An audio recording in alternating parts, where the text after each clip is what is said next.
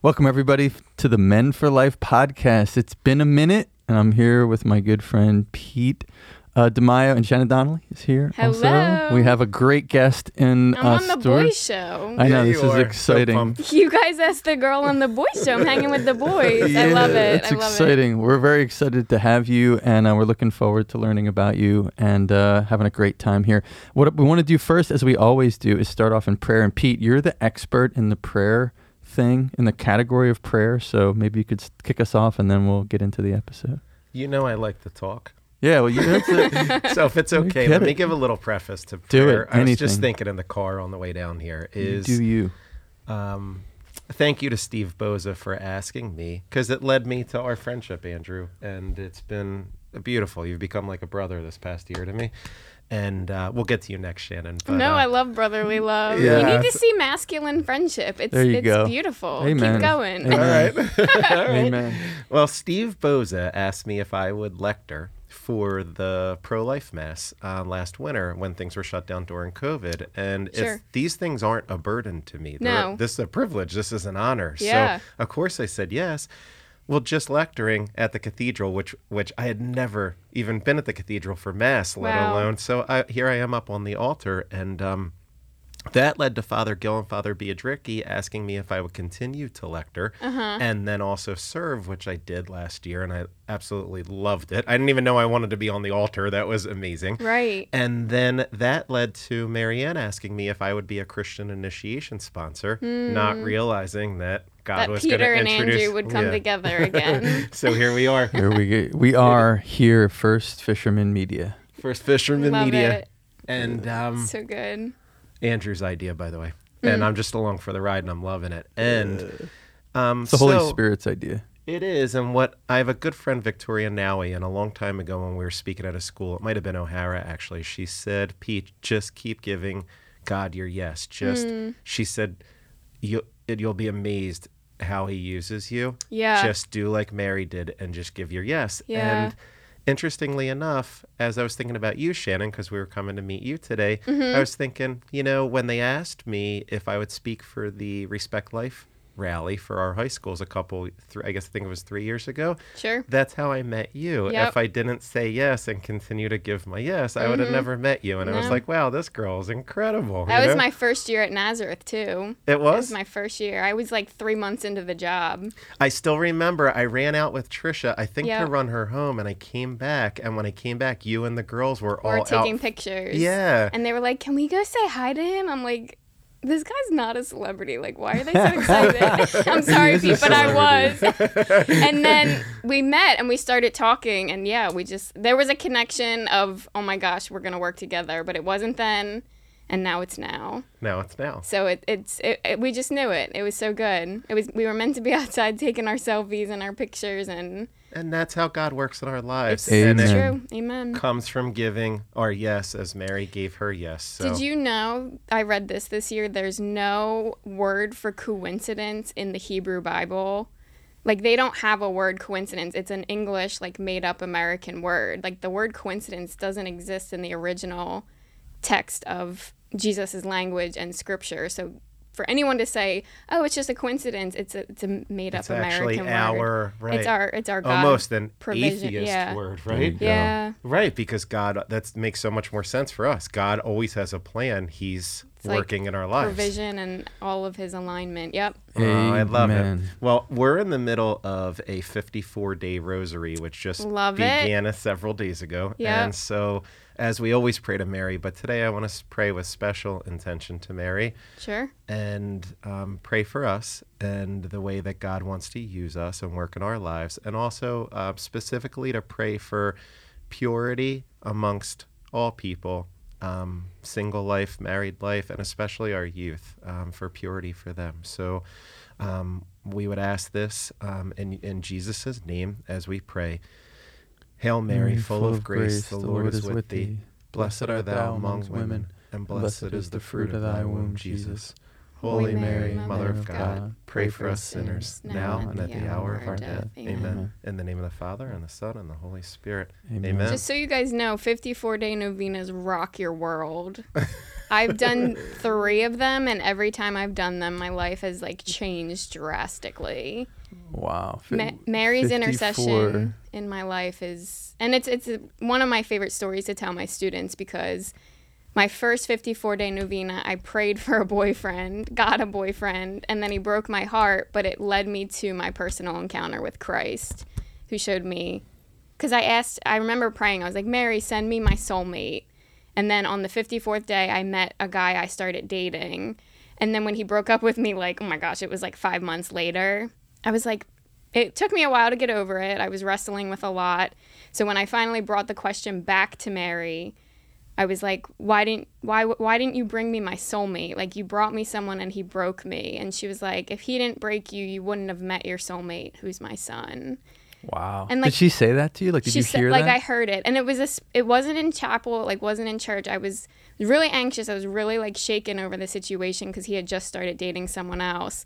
And I was taking a walk with my sisters, and we walked by our neighbor's house, and they had a Mary statue on their lawn. And so did we. Like, the Blessed Mother is in my house. I didn't need to see her at a neighbor's house. But I remember walking by. My sisters were way ahead because they were on their bikes. And I asked that question in my head, and I heard that response. And, like, she was right. Like, Jesus is my soulmate, not some human man. And ever since then, I've, like, been on fire for the Lord. And when was that? When did that happen? That was 2018, right before I graduated college.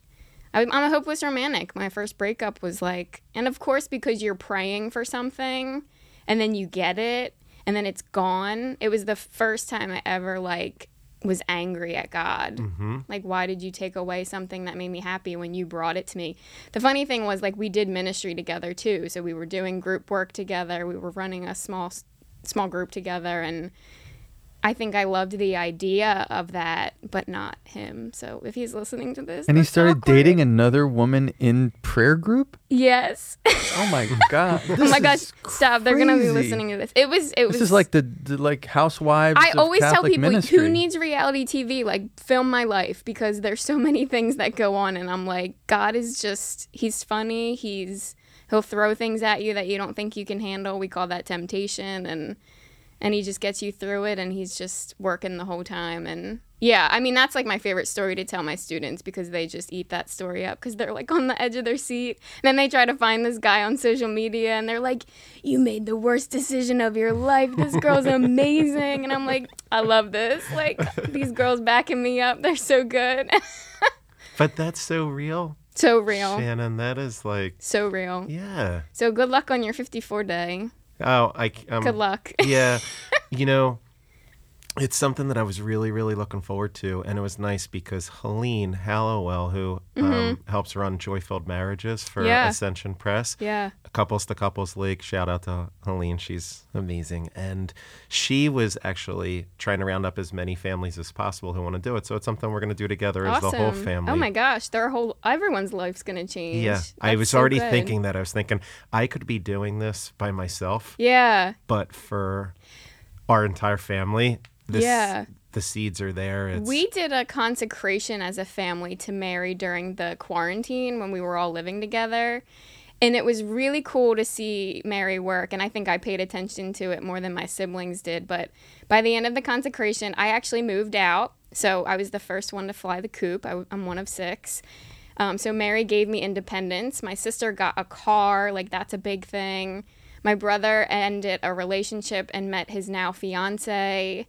It was just wild. And everyone was getting little miracles. And even just the small things of family tension and family relationships growing, or like things being healed, wounds and being healed, and forgiveness. And I just remember it being powerful. So again, your world's going to change for you and your whole family. So that's like Shannon, double the... I love hearing it from you, because you're right. Like, there's so much fruit that comes out of these things, just like you're describing within your own family. Yeah. That we forget. Yep. Until you do it. I almost have to sit down and write I'm like, God, just show me what you did, because I don't pick it up until it's like after the fact. Like, I realize after the fact what the miracle was, or what the intention was, and how you did answer it. So And someone else told me this. My friend Megan said, like, when you do novenas, sometimes you don't get the answer until, my gosh, like 3 months after. So don't think your prayers weren't heard. So that's another rule of thumb. If people are listening, just remember, you can get your little answer in 3-5 months, maybe a year. But and that was the cool thing about the 54 day that I did first, because I didn't see anything happening. But the guy who I started dating, he was meeting with the priest who set us up. He was doing like spiritual direction with the priest. And the priest kept saying, like, do you know Shannon Donnelly? Like, do you know Shannon Donnelly? And he's like, yeah, whatever. I'll get around to meeting her. But it was at like this random laser tag event that like I went to with my friends that he happened to be there. So like he was hearing it from the priest, which he was hearing it from God, but it was the day we met that like it wasn't in church and there was like no reason we should have been meeting. So there's always things happening behind the scenes. So you might not see it, but it's like happening. And like, it's just really wild. I wish we're all going to see it in heaven one day, but I wish I could like see it more. Mm-hmm. No coincidence. No coincidence. None. Which consecration did the family do? Did you do the Father Michael Gately, the 33 days to morning glory? Or? We have that one. I think a couple people in my family have done that individually. I have, which is great. We did one, I can't think of what it was called, but it was to Our Lady of Guadalupe.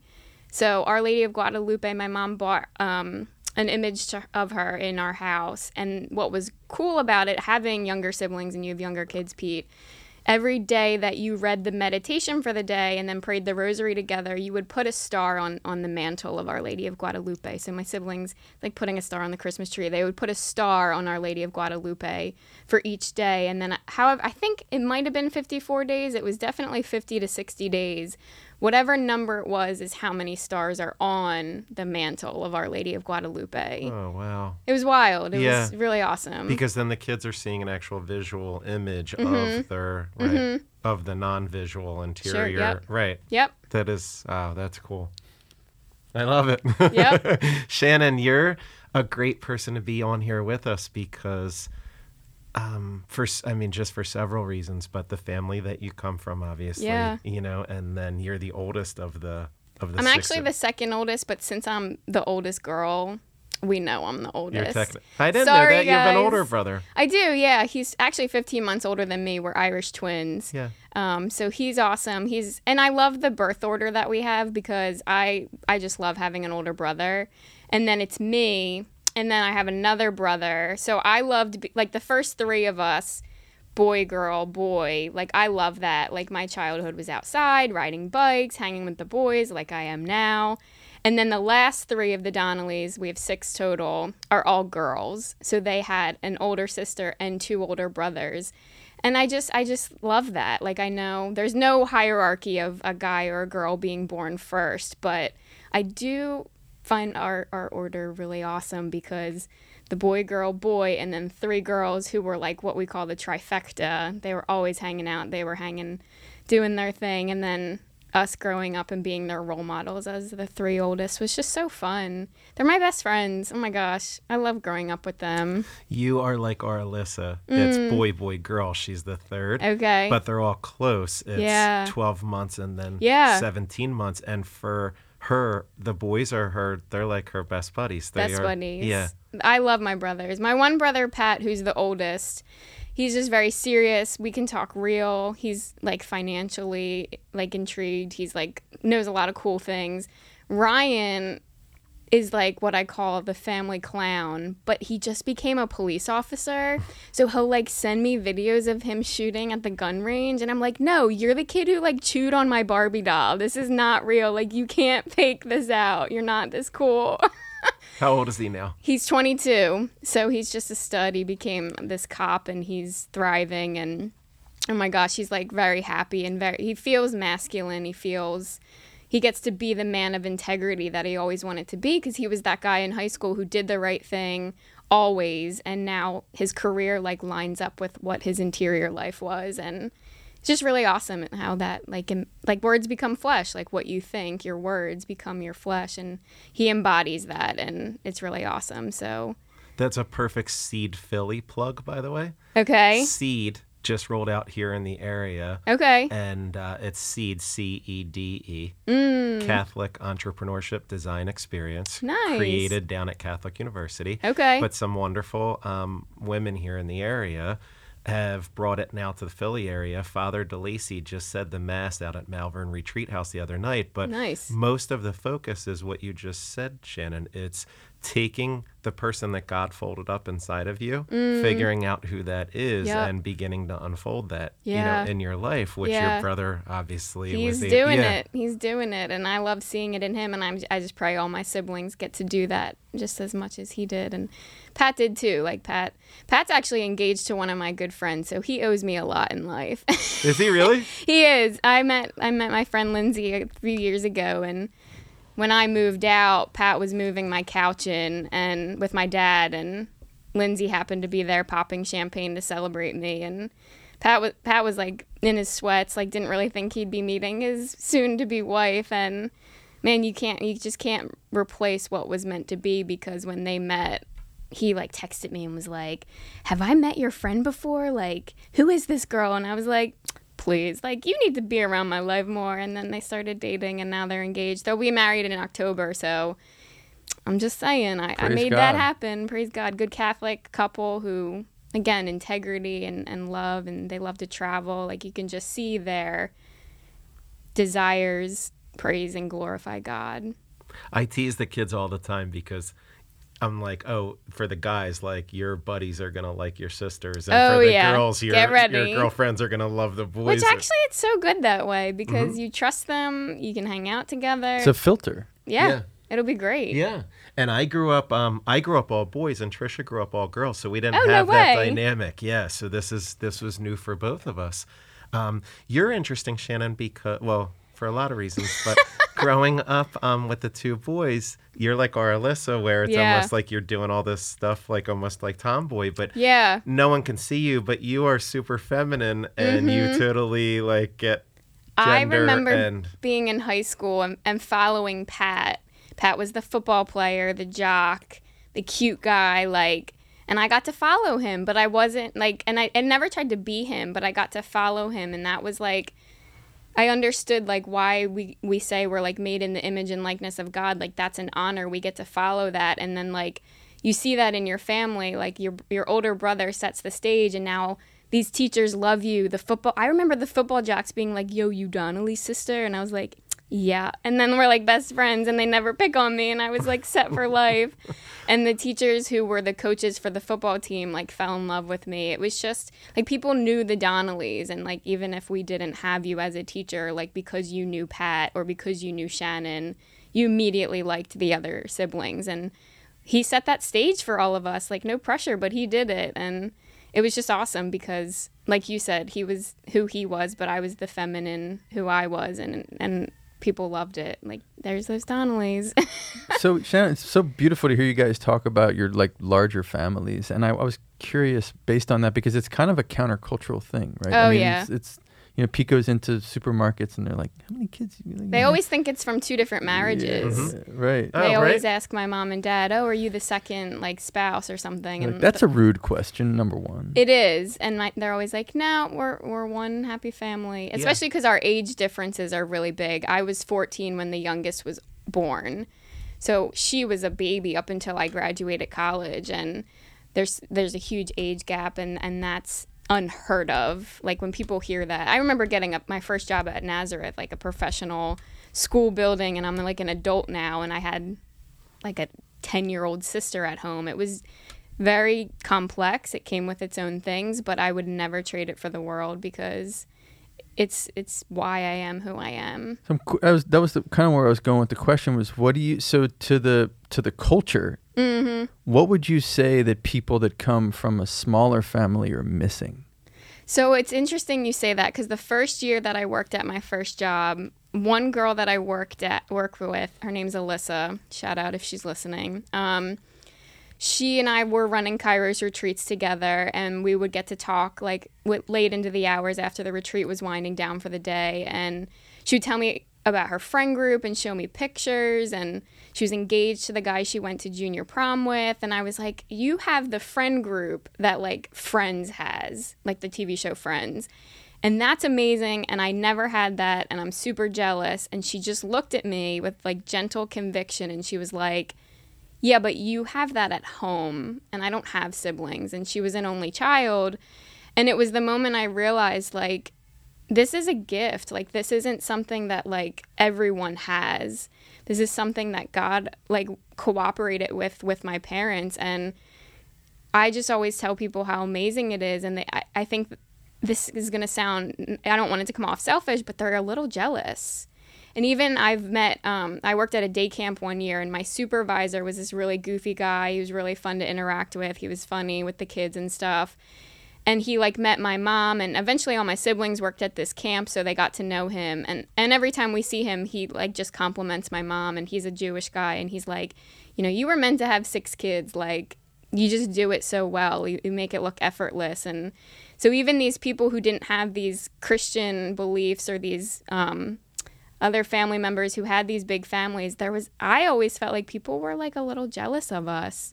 Again, not to sound selfish, but they saw how beautiful our lives were. But our life as a family isn't perfect. And I think you can post so much and show how amazing we all look and how beautiful we are. But we have tension, we have fights. I've seen my family struggle, and I think that's where a lot of my pro-life arguments came in, because people didn't know that, like, I've seen my parents struggle. Like, I've seen them hit rock bottom financially. I didn't know what it meant when I was younger, but that was never, like, they never abandoned us in that. That was never a reason to, like, throw the towel in. I remember being 11 years old and sitting in the basement. Oh my gosh, I hope he doesn't kill me saying this, but it's a testimony to fatherhood, playing my little Barbies and hanging out with my younger siblings. And my dad must have lost his job, but like, obviously you don't tell your kids that.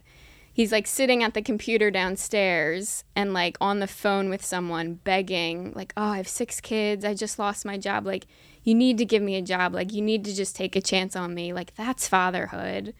Never abandoned us, never left us, worked his ass off to get us to where we are. But we also pay for everything. We also paid for college. We also, paid for our cars and stuff like that. So there's just that dynamic of like, it's a beautiful thing, but we've worked hard as individuals, as a whole.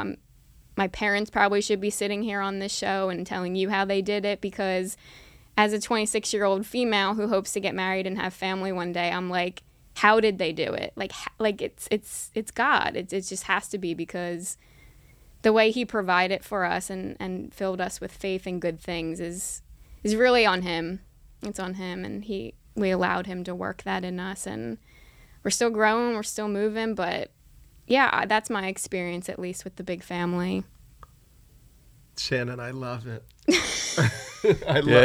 Believe me, I'm just sitting here and I'm like, I hope that this is our oldest children in 8 years or 10 years. Oh my gosh. I love it. Because tell them to hang out with me. I'll just mentor them. No, I'm just kidding. They're good. They're all right. But everything that you just described is our family. Yeah. You're right. It's not perfect. But we are the envy of others. Hopefully not in a envious way, like in a green monster jealousy way, but in a way of, I hope you know how good you have it. Yeah, like an appreciative, exactly, of don't ever take what you guys have for granted, because there's moms who wanted more children and weren't able to, or whatever. And we have something unique and special, and I completely identify with your dad. Is you just doing your best to try to keep up with everything, especially financially in the household. Yeah. You don't want to let your wife and your children down, because you're their leader, their protector, definitely their provider. So you're like doing your best, and you want to spoil them if you could, but that's not good or healthy either. So it's almost like the struggle is better, because it forces everyone, to be better instead of just being spoiled. Yep. It's like this. You're right. Having your mom and dad on would be wonderful to speak to. They should probably be here. Part two with the parents of Shannon Donnelly. I have a question for you, Shannon. Why do you think it is you're a younger person than Peter and I, and so you've seen a different, say, slice of time in our culture, right? Like he and I grew up at a different era than you did. And why do you think it is that most people either or don't want to have larger families? As a woman, I think just interacting, and a lot of my friends are engaged right now, and I don't think that they're like aspiring to have big families, and I don't judge that. Like, that's not me saying it in a bad way. As a woman, I think a lot of people, and I'm not talking about the friends, there's experience who I've talked to. Unfortunately, there's negative things, and then there's things that they consider positive. I think financially people struggle and think that they can't afford it. But if you wait till you can, my mom always told me, if you wait till you have a quote unquote enough money to have kids, you'll never have kids. Right. It's the same thing with anything, marriage, everything. So financially, it's the big one. Amen to your mom. Yeah. Yeah. Smart lady. Like I said, wise lady, your mom. Get her on the show. And unfortunately, and I could be wrong, but I think females my age, in my age bracket, don't want big families because there's a hyper fixation on having a perfect body.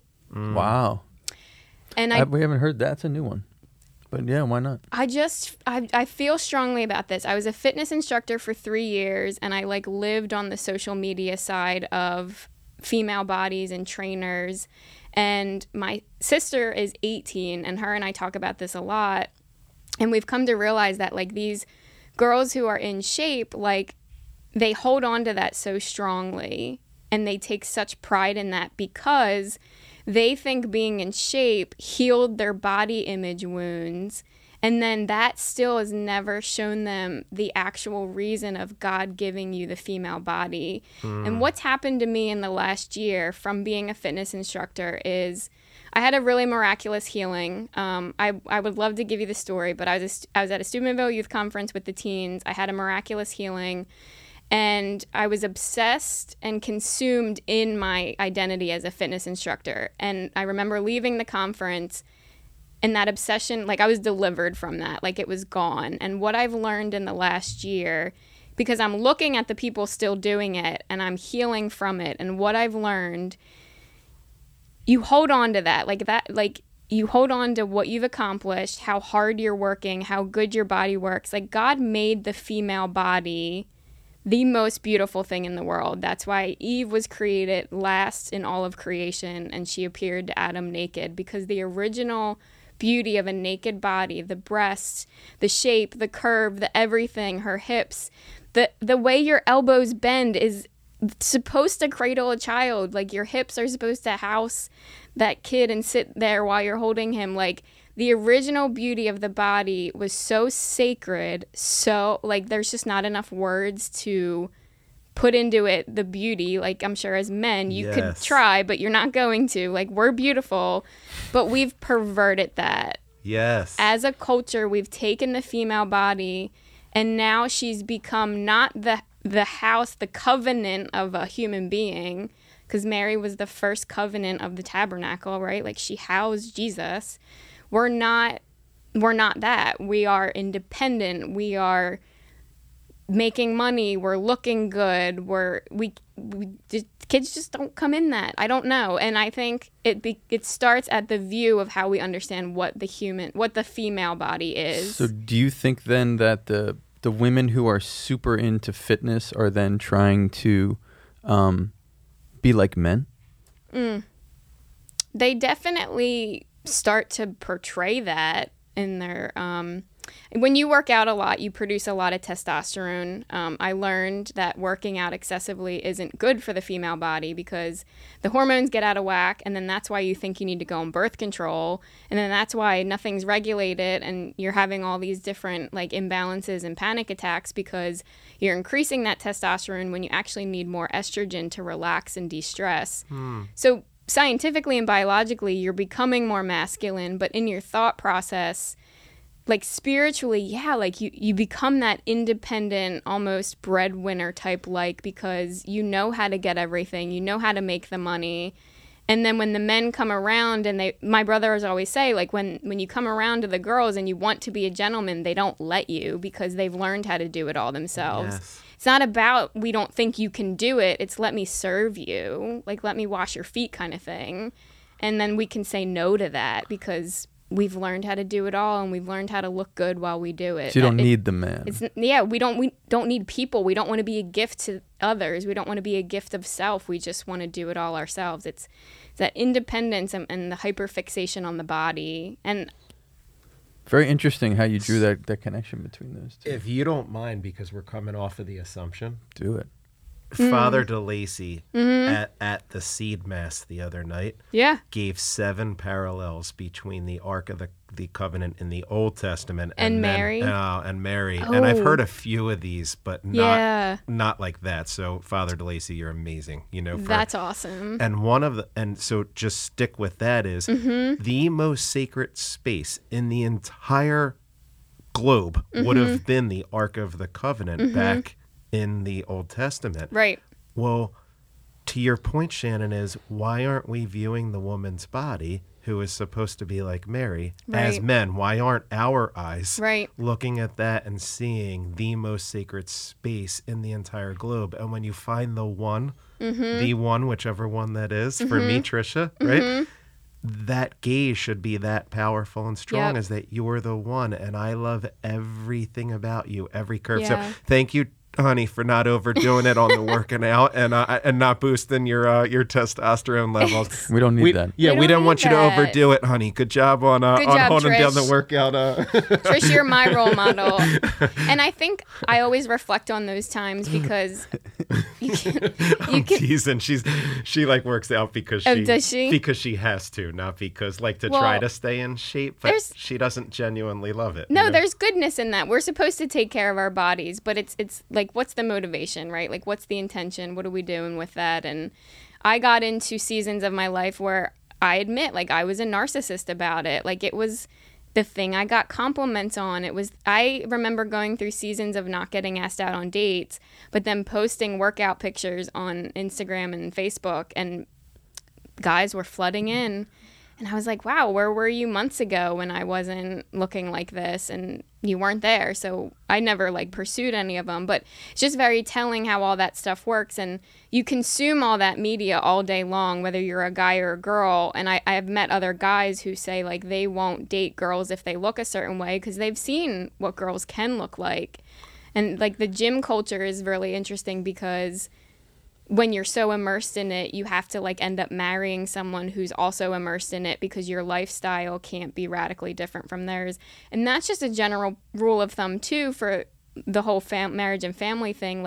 People base who they marry off of interests and hobbies, not morals and values. And that's what I've seen a lot in our culture too, is you're just meeting someone because you both like basketball, you both like working out, you both like the same idea for vacation or whatever. And it's not about having kids. It's not about raising your own people. And so this is obviously the meaning of the podcast. What we're trying to do is talk to young men, and you're a young woman. And so it's an interesting question for me. Did you at some point realize, was part of your shifting away from, let's say, heavy workout culture? Sure. Was part of that, hey, this might not work very well for my larger goal of finding a husband. Yep. If I'm sitting there next to him in the gym trying to out bench press him, then maybe that's not, was that something that came overtly into your mind, or is it just a feeling, or did you just wake up, did you see a video someday, or how did you come to that, if that's what you came to? It was buried in me. And I wouldn't let it come to the light, kind of thing. You know the truth. You know what God's calling you to. I'm not getting into heaven because I have a bicep pump. It's just not happening. And I remember... But guys, we do want that to happen. That vein wasn't there yesterday, and now it is coming out, And that's its own experience of generally good, happy-inducing, moments. But... yeah, a very small, the book of, it's in the Bible. It wasn't in the wind. It wasn't in the hurricane, the fire. It was the still small voice. Be feminine. Be feminine for men. Don't be the gym rat girl for guys. And I was, like I said, I had a very miraculous experience at a Steubenville conference as a chaperone. And when I came home, I just began to reread Theology of the Body, reread the beauty of what the female body is and what she communicates, right? So beauty isn't just what we look like, it's inviting. So my presence as a woman will captivate you. You will be attracted to me, but am I inviting? Like, am I welcoming? Am I allowing other men to use their emotions and to be vulnerable? And that to me was more important than, like what you said, trying to bench press with them. So that's what I focused on while still taking care of myself, but not excessively. Right. It's interesting because if you go to the gym, the entire thing is mirrors. Mm-hmm. So what is that? So if there's as you said, if there's if our ideas are let's say a physical space that we create is a manifestation of making an enfleshment. I don't know what the word is, but an incarnation of our philosophy. Mm-hmm. And what is that philosophy in there? It's the whole thing is mirrors. It's all about culture of narcissism. Looking at you. Whereas if you go to for example, if you go to the Mass, it's all orientation to the altar. Yeah, towards adoration of what's higher. Off self onto, right? Yeah. Off self on purpose. Mm-hmm. And the purpose is the gift. It's funny you said that because as you two are talking, I was thinking about a funny banner that Nicky has in his bedroom, and it was ordered specifically as almost like as a joke, but it's a Kanye West one. I love Kanye. But he says, "I need to be in a room of mirrors so that this way I'm always surrounded by winners." That's totally Kanye. Yep. But that's it. But that's the point. Is it's actually funny because it's not really true. It's you know? right, exactly. And I think that's the other conviction I had with the Holy Spirit was my identity as a female who's striving to meet a man who will pursue her to marry is not what I can do to look good for him, but how I'm capable of making a gift of myself to him. So I might look good in my appearance, but what decisions am I making in my day-to-day life to be a gift of self to him? Like, what am I doing to exercise that?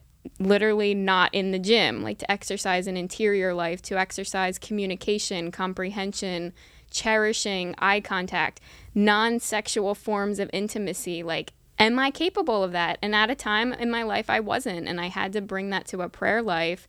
Lord, like, purify my heart and teach me how to love people, especially men, firstly in a sisterly way that I can invite them and welcome them with my presence, and then eventually show me which man is going to step up that I can be the gift he needs, that I can gift myself to him. Still waiting for him. He's out there, but... Guys, point. I'm telling you, young men in your 20s, if you're missing out on this one, you are nuts. So so this is, you're calling out to God to present this man to you. So, and if there's young men listening to this, can you walk us through a little bit about how you think about what this... I know you can't like picture the exact person, but are there some principles? Because we're trying to form young men with the podcast. And so you coming from, let's say, the other side of the fence, in actively in the, let's say, dating marketplace, what is attractive to you in a younger guy? Like, what is it that you're looking for? I ask this question once a month. It should be so simple, but I felt like over the years, and to the young girls who are listening to this, like, please make this list. Like, there should be a list of non-negotiables in your journal or wherever you write your thoughts and feelings. It could be in your notes page on your iPhone. But I'm going to tell you guys, like, this is what we're looking for. We're just looking for that purity. And what I mean by purity isn't that you're a prude and, like, you just don't do anything. It's that you have a heart who knows you're a sexual being, your heart desires love, but you're going to choose connection with a girl over anything stupid that could be the cheapened version of that. Like, when I look at a guy who's attractive, he's attractive because he didn't go through like the fast food lane of the hookups, the pornography, the masturbation to try to satisfy himself. He persevered life and adventure and did things and had good friends, went to mass, had a prayer life, knew the struggle, And the purity of his intentions is that ache, that human ache of Adam in the garden, who's like, Lord, like, I've fed the animals, I've named them, I've toiled, but like my heart aches for something. And when you feel that ache, men, like when you feel that ache, you don't turn to the porn, you don't turn to the soft porn on Instagram, you don't turn to the media, you offer it up for your future spouse in that moment. Like if she needs something, her intentions, whatever she's doing. No one can see us. I'm laughing at something Pete just did. I just gave a pound to Andrew because I am loving this. You are so on point, Shannon. And like coming from my former male self who had it so wrong. And I had like that, and like when sorry. No. I'm about the podcast like trip up or whatever. Like when guys hear that, like, don't be intimidated, because I know the culture has lied to you. Like, I know the culture told you to go find those things and satisfaction in those things. So like, God, myself, women, we have mercy towards that. But if you're listening to this, like, you know it, like, be attractive in your integrity. And I think something that's really interesting that I incorporate in my theology of the body lesson at Nazareth to the young girls is there's actually 4 scientific levels of attraction. It's intellectual, spiritual, physical, and emotional. So if you take any of those 4 levels of attraction, and like we were saying in the beginning of the show, like who did God make you to be? Those 4 layers of attraction can be answered through the things that you like, the hobbies that you enjoy. What do you enjoy reading about? Something that's really attractive about a guy is like, yeah, like I was reading about this and I know a lot of facts about this and I studied this. Like he's intelligent, like he has that.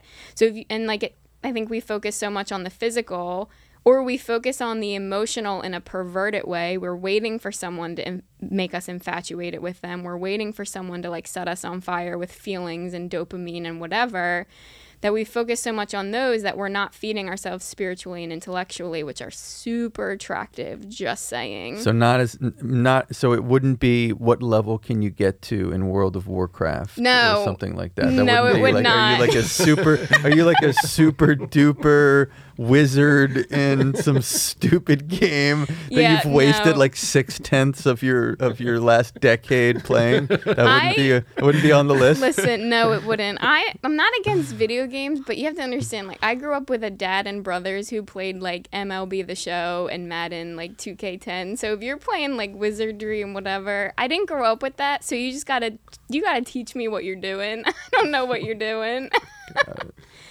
So, but it'd be more impressive they'd be more attractive to you if they were reading Augustine or some theology of the body, and they could talk about that rather than their skills in the metaverse. Yeah, the deep conversations go so far. I mean, people love traveling, people love shopping. I love, the late night or the middle of the day, like deep conversations, like guys who are capable of that, which is why I love you guys' podcast. It's super attractive. And then what they do to feed that in their free time through mass, the sacraments, what they're reading, relying on. Did I get that you're a teacher? I didn't do enough research. Yeah, I don't think I even introduced I just keep assuming people know. Teacher/campus minister. I'm hired as a campus minister. I've been doing ministry for 8 years now, so I've led retreats with high school students, both men and women, but primarily the school that I work at, Nazareth Academy, is all girls, and I knew at a really young age, like 16 years old, I knew the ways the devil tried to get to me in my womanhood, so my goal in life was to make sure their insecurities know that there are solutions, paths, and ways to remedy and heal, and God's real and he loves you. And I just always wanted to be a role model for young people, always. So what are the ages of the girls that you're teaching? So it's high school. Oh, so 9th to 12th. I guess it would be like maybe even 14, I guess they come into the school, 14 to 18. Do you have all grades? As a campus minister, I interact with all grades, but theology of the body is for the junior year students, and that's what I teach. By the way, it might be a little bit bold of me to say, but Shannon's probably our best campus minister in the entire archdiocese. Oh my gosh, please don't say that. She is, I'm telling you, she's wonderful. And I've met, that's not an insult to anyone. That is a bar we love you guys. for all to strive for. you're bringing something absolutely special and wonderful to the young girls, Shannon. I already know I it. love them. And I think I that love them so much. our connection, which I didn't realize at the time when we first connected, I didn't realize until later as you and I talked more and got to know each other, is I think a lot of it hinges around theology of the body. Because when I met you, I was like, wow, she's super special. I didn't know why. Yeah. Courtney McHale on that same level. You remember Courtney from St. Hubert's? Gosh, yep. Yeah. Mm-hmm. Same thing. When I meet theology of the body young people, it's like you guys get something that other really young people don't get. We are like our own niche and I've never been to the Institute, and it's in Pennsylvania. Like, there's something wrong with me. Shout out to Christopher West. Like, I need to get there. One of the Nazareth nuns is doing the program right now, so she's getting me excited to. I just always feel like that's something I hopefully would get to do with a future husband. So I was like, put that on the back burner. But theology of the body was the answer to my romantic heart, because I wanted to throw myself at rom-coms and Instagram and just get a boyfriend and think everything was good and be in love with the emotions and the attention. And I think God saved me really quick from falling into that path, because I could have very easily been a Mary Magdalene and thrown myself at guys and done whatever I want. But the grace of God that caught me before I entered into that territory was through theology of the body. I was so desperate for love. And of course, like every teenage girl listening to this, even every teenage guy, to say that you're desperate for love is not a weak thing, because you're understanding the core of your identity, that you're made for love, you're made for relationships. Just make the right decisions with that desire. And what I was doing was making the decision of, all right, I'm not dating someone right now. I really desire to, so let me read these really good, insightful teachings, which you have to water down because they're heavy. But it was in reading Theology of the Body that I was like, this is what I'm looking for. I don't want the hookup culture. I don't want a guy to use me. I want to be able to like experience connection and intimacy with a guy and him call me the next day. Like, I don't want him to use me.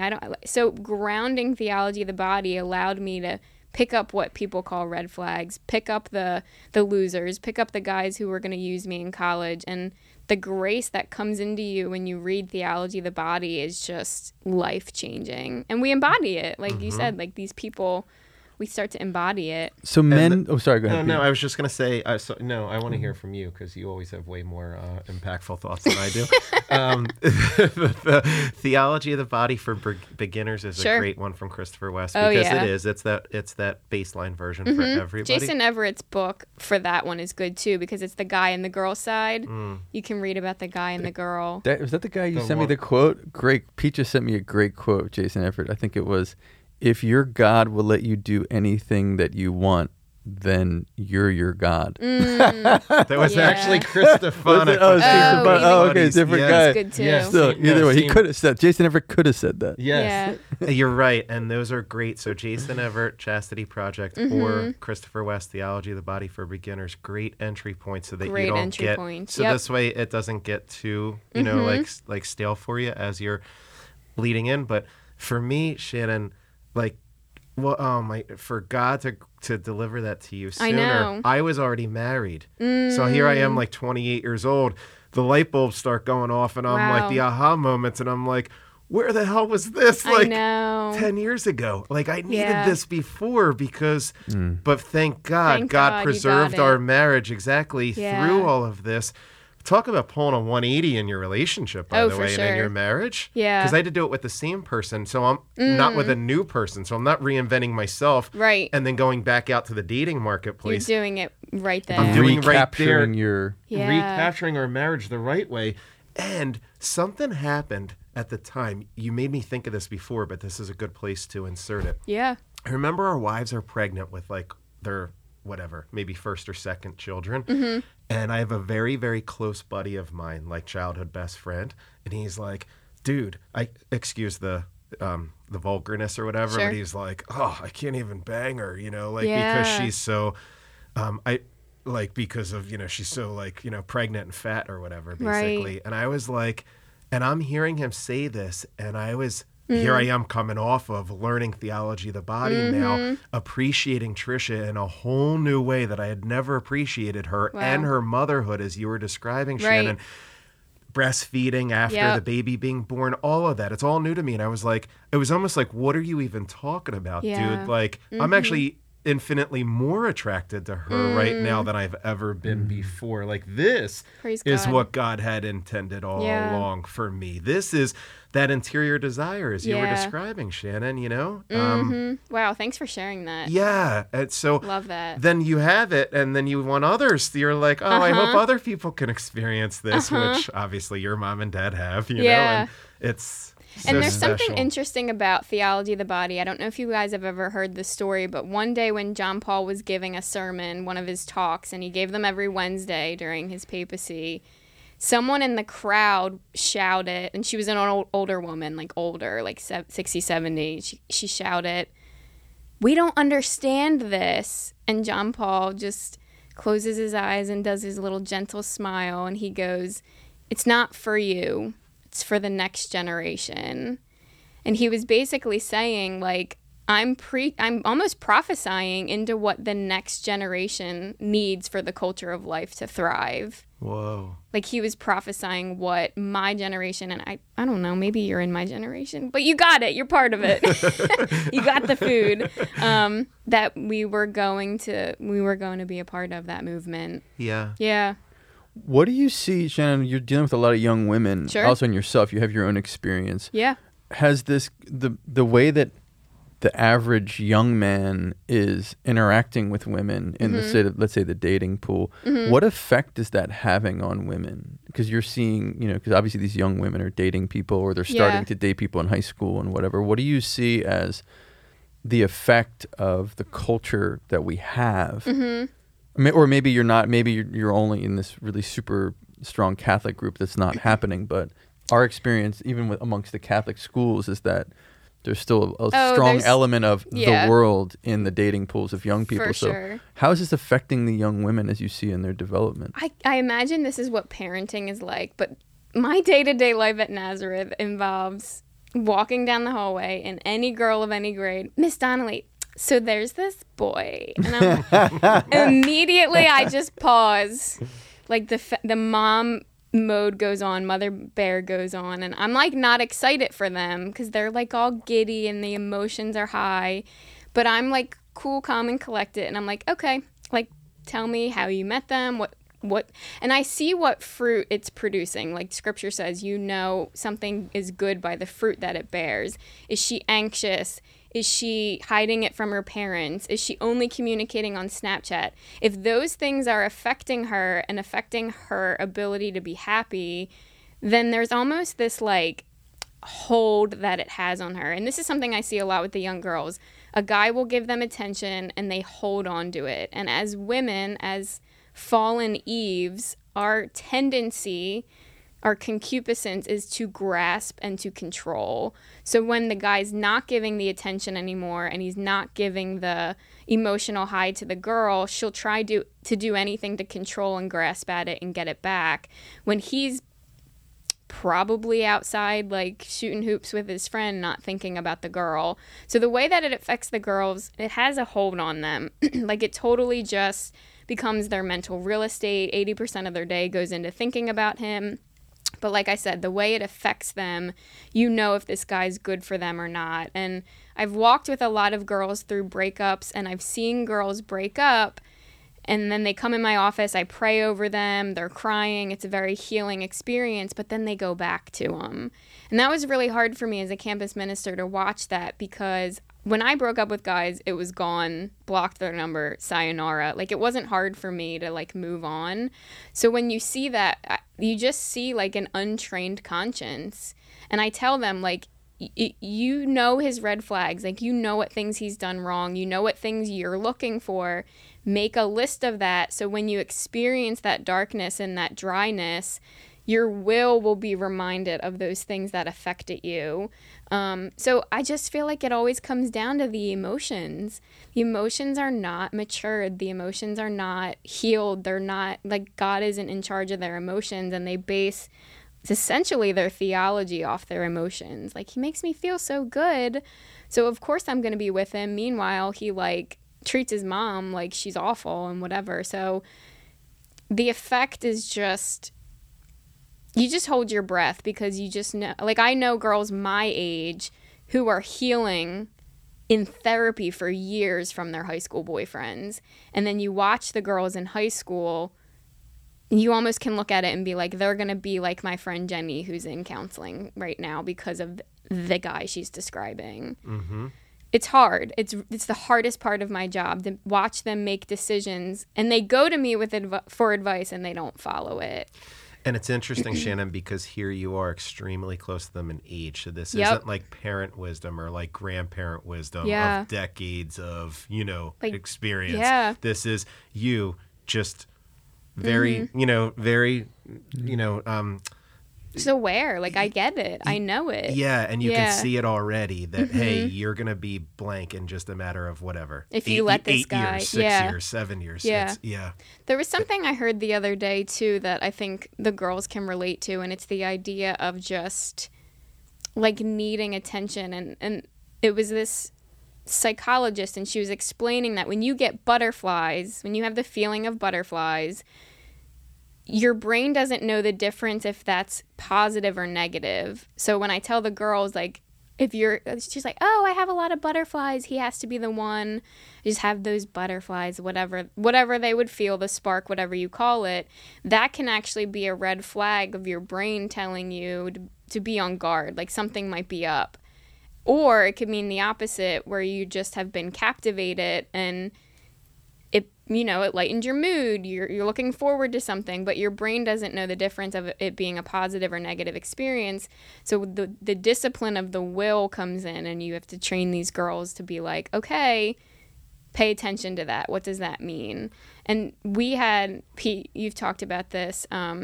Unfortunately, one of our students was murdered by her boyfriend. We had an act of domestic violence in the summer after she graduated.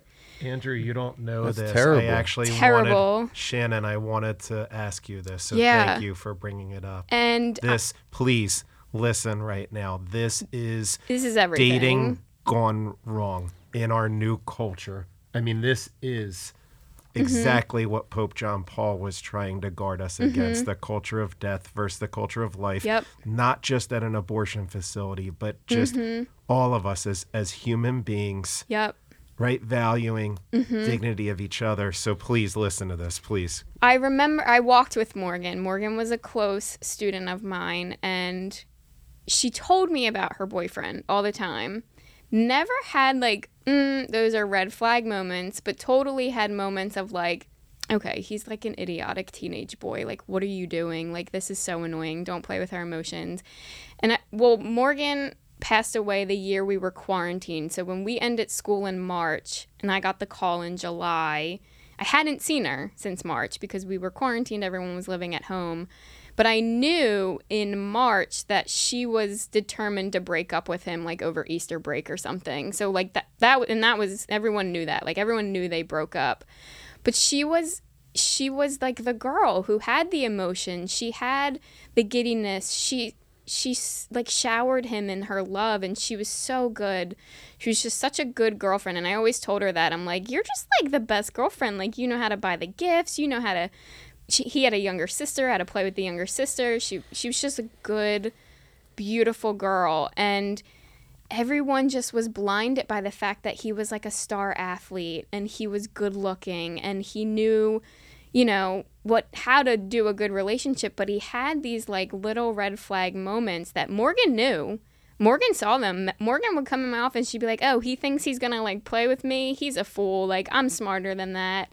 And she's still like distressed because she knows her heart was just broken and he betrayed her and he would do things to hurt her. But she was smart. She was so smart. And I just grieved the day that she decided to meet with him to give closure, because that's how it happened. They decided to meet because she started dating someone else. She's a beautiful girl. Of course, someone jumped in on that. And, it was those moments where you look back on, she did everything right. She knew the red flags. She was sensitive to the things that he was doing. And she knew her capacity for love. And then she just kind of cut it off. But then as women, we think we owe closure, or we think we owe an explanation, or we think we have to tell the guys, this is why it didn't work out, or this is why I cut you off, or whatever. we don't need, like, you don't need to do that. Like, as women, you don't need to give the guy closure. If you don't feel good about it, you move on. If you feel those butterflies telling you there's some red flags, you invest in your relationships with your friends and your male role models, and you lean on them. You lean on God. You lean on prayer, and you know that you did the right thing. You don't ever have to go back to a situation and explain yourself, because you've made the decision for your freedom, what God is leading you to. You run towards God and not the guy. And if the guy's running towards God and you guys meet each other, like, that'll happen, but never, ever, ever run back to the guy. You run right to the Father, like the prodigal son. Proper discernment. Discernment would be sitting with God. Yeah. So he ended up killing her. Oh. So, yeah, like, he met her at the train station asking for closure of the relationship and stabbed her to death. Oh, my gosh. I read this story and had no idea it was This happened, like, Shannon's 2 years student ago. until I got, and then I don't remember. I think I just posted something and everyone realized I had... that it was, and so Shannon filled me in a little bit. Yeah, so...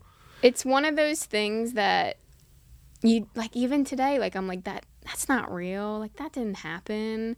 You just, ugh. Was that July? It was July, so I think we just came up on the 2-year anniversary. Like, talk about just grief. I mean, my whole year after that was grief counseling with the counseling department, and God gave me the grace to do it, but it was just... The family, Shannon?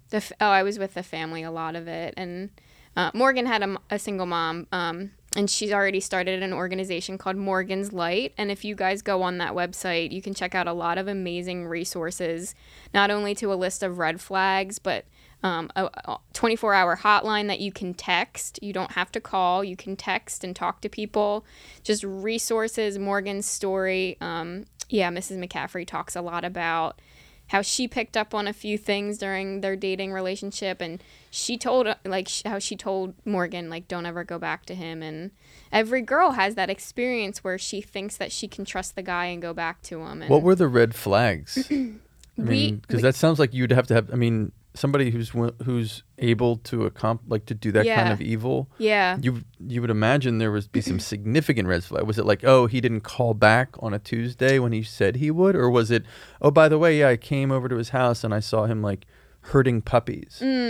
Or he like, hit what, me what level? because we got into a fight. Yeah, like, Yeah. Like, what kind of red right. flag are we talking about? There was because there are red flags and there are red flags, because that's a pretty extreme behavior. Mrs. McCaffrey bravely came to Nazareth this past year to talk to the students from her point of view.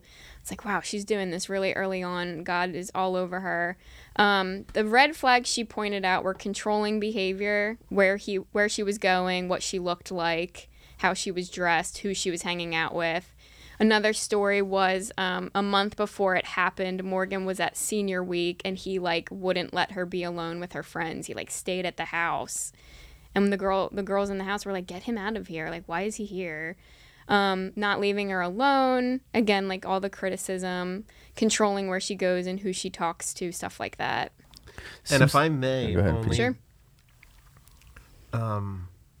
I think that this is something that a lot of young men, if we were to be honest about it, this is behavior that a lot of young men are exuding because they're, for two reasons. One, me included, by the way. Like, as I had said, I pulled a 180. Yeah. And I mean that. I'm this guy you're describing. Awful. Me too. Absolutely awful. Common. Yeah. For sure. So for one reason is guys were tough, but on the shell. Yeah. And on the inside, there is a tender heart. We don't want to be cheated on. Right.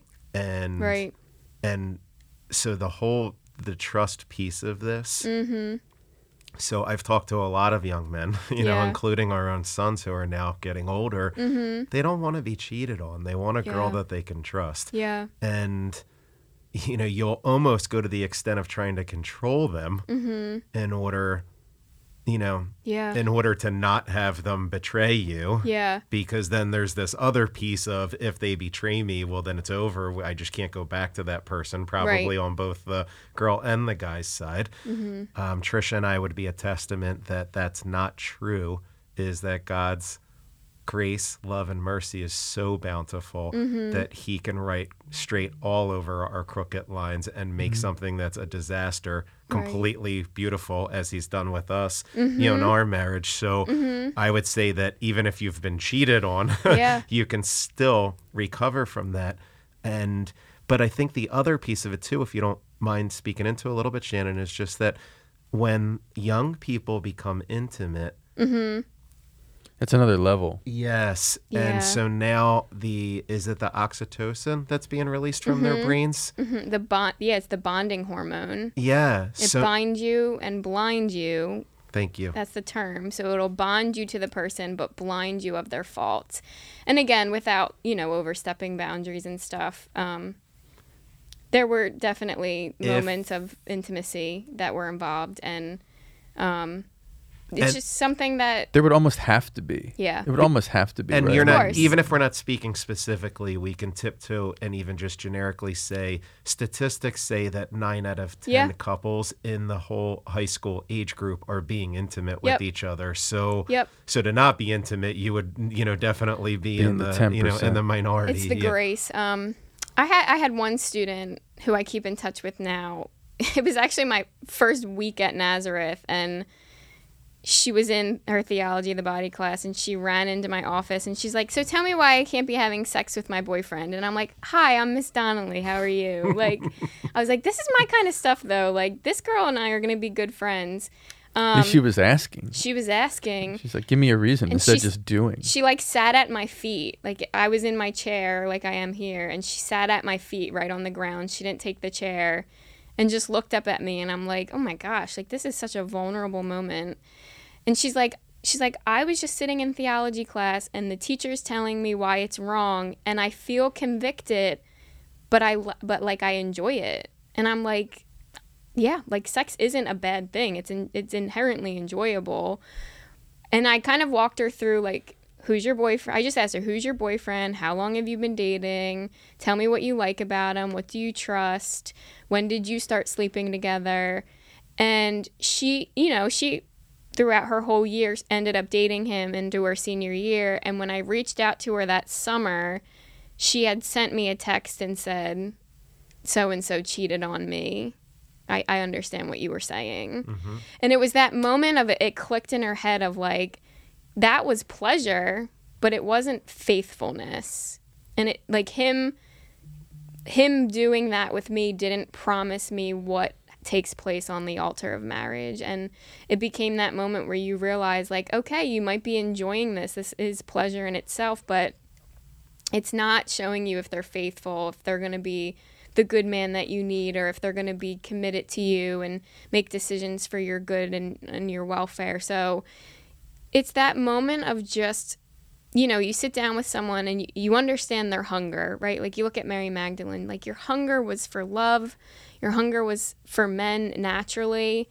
But if we can learn, like, physically sexual forms of intimacy and build communication, build connection with other people, we will bond with them in such a way that when you break up with them, you won't go through the agony because you don't have to, like, chemically in your brain break up with them. Mm-hmm. And I've been able to gracefully break up with people because I never crossed that boundary, and it was very freeing. And the guys who I dated hadn't ever been with a girl who had the standard of chastity, and they were like, oh my gosh, my girl's so cool. But when push came to shove, it was like, all right, no, like, they're like, I want it, and I'm like, you're not getting it. So, you just stick up for yourself. And it's really all a grace. Like, you can't. Of course you want it. I know. You were like, yeah. Really? You're like a young dude. Really? You want to have sex with me? Really? And it's almost that seriously? moment where I think, no way. We need saying, like, you like pizza. I'm telling you, for Andrew and I as men, because this is the Men for Life, we need more women, young women, to take your stance, or actually even older women at this point, or married women, or all women, I guess, is to take that stance of, I know you want it. Yeah. You're not getting it. Yeah. Okay? And it doesn't mean I love you less. Mm-hmm. And, like, that's where we learn. That's where it was really hard, too, because... Boom. It doesn't mean I love you less. Yeah. Thank you. Sorry. Yeah, no, call it out because, and that was the hardest part of my dating relationships, was explaining to a guy that intimacy is not synonymous to sex. Like, I'm falling in love with you, but I don't, like, and I'm doing that without having sex with you. Like, comprehend that. And I understand that it's harder for guys. Like, God literally made the guys pursue that more. Like, I think 90% of guys' love language is physical touch, and that's okay. Like, that's a beautiful thing. Remember, sex is sacred. But to, like, incorporate your emotions into that and say, like, I just want guys to be able to realize, like, yes, she loves me, and it's out of love that we're choosing not to just... Such an interesting, to me, I saw it when I grew up, there was, it was so much of this idolatry of the other, this like romantic love as idolatry, and it's in on. every. Yep. And I play music, and every song is about like this romantic love, as though it's the highest thing, and it's a high thing. I mean, it's like not obviously it's an amazing thing. It's how every one of us is here. Yeah. But it's not the highest thing. Yeah. And so if you're going after that as it's the highest thing, you're saying two things. Number one, you're saying, I'm making up the rules. Mm-hmm. So like, if I want to have sex with you, I'm going to have sex with you, even though it's not for my good. It's not what God wants for me. Mm-hmm. I'm God in this situation. Yeah. The Christophanic one. I'm the God because why? Because I want to. Mm-hmm. And I'm immersed in this culture where it's every song I've ever listened to on the radio since I was 7 years old. Yeah. And now it's like these songs are unbelievably explicit. It's not even about relationship anymore. Yeah. It's about sex. I mean, what is this like? I'm like, thank God I don't listen to the newer music, but like I've heard somebody sent me this song Cardi B. Like this stuff is it's almost like when I'm listening to it, like the old man listening to this, I'm just like, you've got to be kidding me. Is this a joke? Is she serious? I know. Is this a serious song? Are you kidding me? Not only is it a terrible song, leave it aside, but I mean, this stuff is just so it's skipped over even the relationship part. Mm-hmm. Yep. It skipped over even the like. So when I was growing up, it was the love part, and that you would overstep the bounds, right? Exactly. Like I love you, baby, and then it's like, oh, by the way, well, we like let's express that love, right? Or now it's country. It's like cold beers on the Friday night, and then we'll get to that part. This isn't even. This is just provocative. This is just from the beginning, like beasts, like animals, right? Yes. The whole point. We're skipping the relationship. I am some woman in the public sphere, and you're all obviously out to have sex with me. So I'm gonna whatever. Just the insanity of it. Can I ask you guys a question? Uh-oh. Whoa, this is a new for Men for Life. Wow, look at this. This just went. Wow, this just went Step Brothers. You're gonna be doing the interviewing? Okay. Is that Pam? For our Step Brothers fans out there, is that Pam? I love it. Never saw this show. No. Oh, I'm sorry. Just classic stupidity. Go ahead. It is classic stupidity. And with a D? The answer is I didn't do it. As men of whatever age it started. Young, super young. Dating. Your dating phase, you're curious. You're curious about sex, essentially. Yes. Was the driving root of that fear of missing out, or you literally wanted it? The driving route is that, well, there's multiple. It's a complicated question. First of all, you're ordered biologically, right? Yes. You're just ordered biologically to it, and when you're young, like Pete and I, as you get older. You talked about hormones. The testosterone goes down as you get older, but when you're like peaking, like pubescent young man, it's dominating. It is so. It is coarse. It's like you're like walking around with an IV of testosterone. Yeah. Seriously, like you're seriously walking down the street and you have a drip. Like you just walk down the street and you just have a drip of IV testosterone. So you can like smell it. And Pete and I speak for high school. You can like smell it in the room. It's just there. You can't.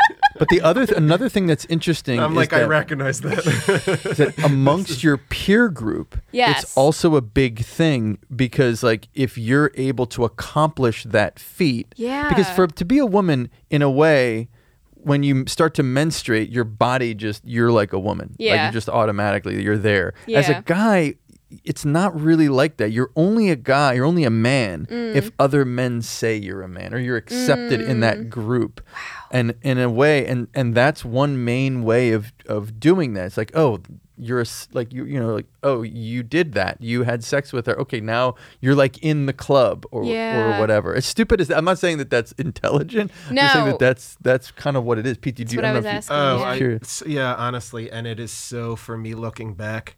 For anyone who doesn't remember, I'm born and raised next to Atlantic City, and we've had this conversation a little bit, Shannon, of the Eminem type role models in the world, and it's like so. It's so primitive, it's actual insanity, where it's in order to be validated by other men as being masculine, like you said, is I have to conquer a female because that's actually where I derive my masculinity. Right. And it's not even like I'm deriving it. Yeah. I'm deriving it from other people telling me that I can now derive it. Yeah. And that even breaches another threshold is when I need other men to tell me I'm masculine, wherever that is, locker room, streets, whatever. Yeah. Now that gives me permission to carry guns and go and kill other people because that's also going to make me more masculine. Right. So it's like it is the ultimate like primitive mind structure of I can't believe it. And by the way, women play a role in this because I was just going to ask women, that. Yeah. If that's the next part of your question, then women play a role by giving out the sex. So what's happened is that when my father got married to my mom in whenever 1947 or whatever it was, like what it was a long time. It wasn't that long ago, but it was a long time ago. I hope I'm not outing you here, Dad, but he wanted to have sex with her. I mean, I wasn't there. I'm assuming this is what happened. And she wasn't going to do that. Okay. So he had to marry her in order for that to happen. Yeah. And that's the way it used to be. They're not like unique in that way. That was the way it was. Yeah. And so what happens is that because if you look at it economically, because there wasn't that much free sex on the market, my dad was called to being a higher man. He was 25 years old. And so she's like, so you got to get a job. You're going to have to get married. Now you have to put a roof over our heads. Women have time to step up, buddy. Right. Women have flooded the sexual marketplace. It's just Tinder. Oh, I don't like you. You have sex with me? Great. Come on down. I'm in Rec Philly. We're going to just whatever. Yeah. Come on down. I'll be out in a minute. We're done here at 5. We'll go have sex somewhere and that'll be it. Right. I just sifted through all these women. So what happens is that now men can behave like absolute animals. Because girls will give it. Because they're not being called, and it's both sides.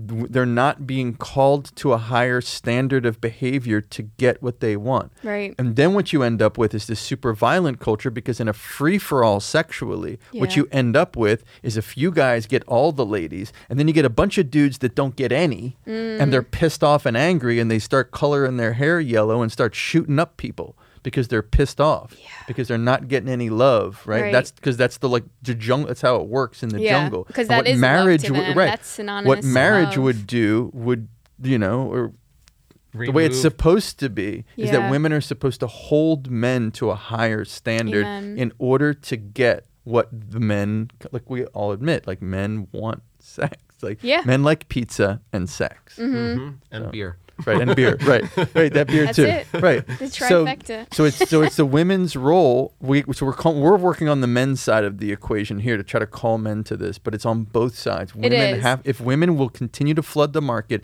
they will get idiot men. They will get idiot young men. They will. And they will be teaching them to do that. It's just economics. You get more of what you pay for. Right.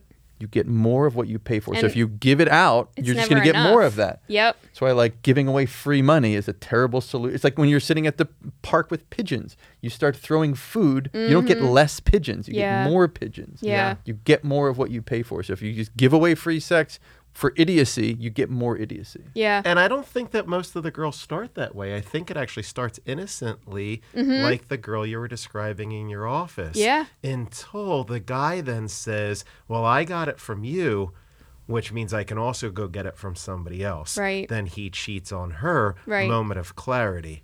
She either is bruised and injured and then continues giving herself away to others. Right.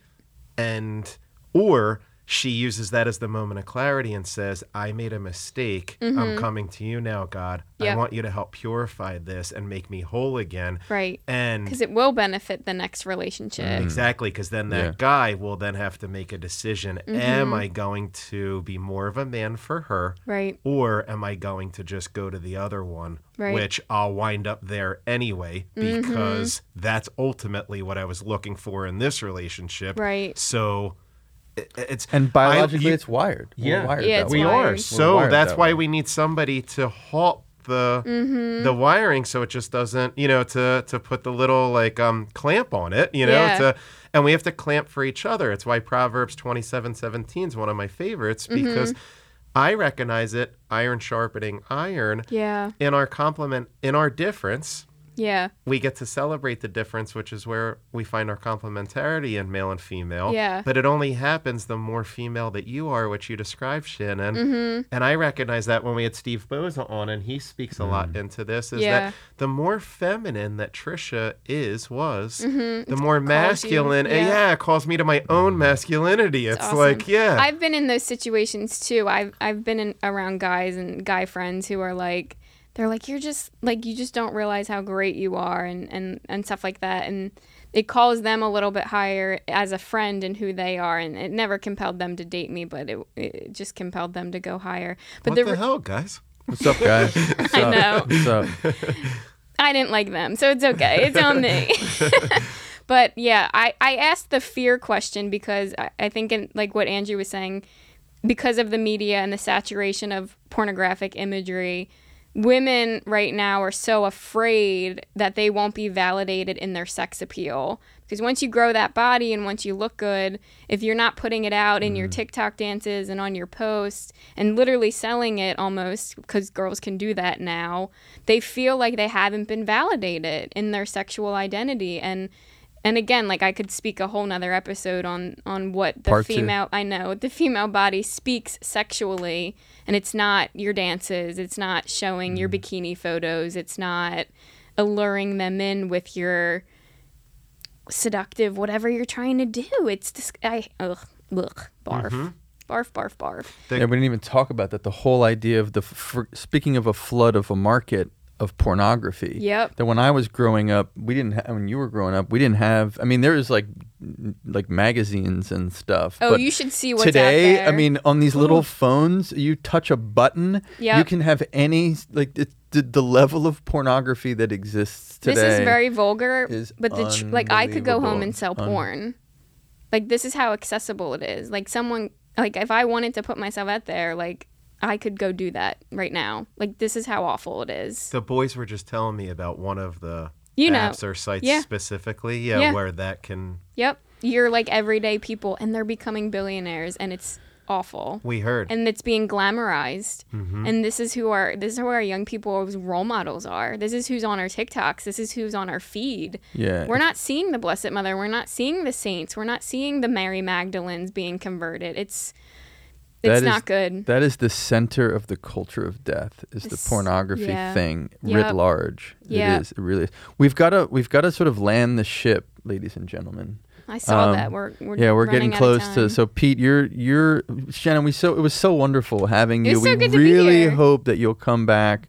It was so wonderful. You're like such a great person to speak with about this, and like You guys too. awesome. Thank it was you. great. Thanks so much. And Yeah. I don't know, Pete. Do you wanna like land the ship, prayer wise? Yeah.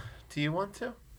If you ask, I'm not gonna play the back and forth. I'll just land the ship. Do it. Amen. Hit it. Andrew. Ladies first. Yeah, and it's nice for you to close it out in Okay. our complementarity since I got to open up. Would And Yeah. love to. honestly, Cool. Shannon, as Andrew said, this was just So good. So much It was fun. great. Yeah, so Yeah. beautiful. So good to be in Amen. this bougie room. I wish everyone could see it. It's very fancy podcasting studio. Shannon, your podcast before we wrap up. You guys can find me More Goodness Now on Apple and Spotify. Also on Instagram. Just got back on. Speaking.Shannon is my tag. So yeah, you can find a bunch of episodes on there. I talk a little bit about what I talked about today with the fitness and body image and how to be alone and spend time with God, and Amen. it's just a bunch of goodness. Yeah, so ladies and young and men. young men, yep. If you want to hear more from Shannon, it's, again, More Goodness Now More Goodness Now. is the name. Yep. Anchor.fm? Yep. Or, It's anchor.fm/More Goodness Now. Yep. Okay. And you can Love find the Anchor. We love the Anchor. Anchor's great. You Anchor's can awesome. find it on Spotify too. So And on Instagram? Instagram and Apple Podcasts. Yep. Beautiful. Yeah. Thank you, Great. Shannon. Thank you. Yeah, Let's close out. Okay. Mary, we come to you with our hearts that desire and hunger for human love. We ask that you just give us the graces of that love. Help us to choose the right decisions to hold out for true love, not the cheapened versions of love. Purify all of our desires. Lead us to the men and women that you've called us to be, and then lead us to the men and women that we are called to be with in friendship and romantic relationships.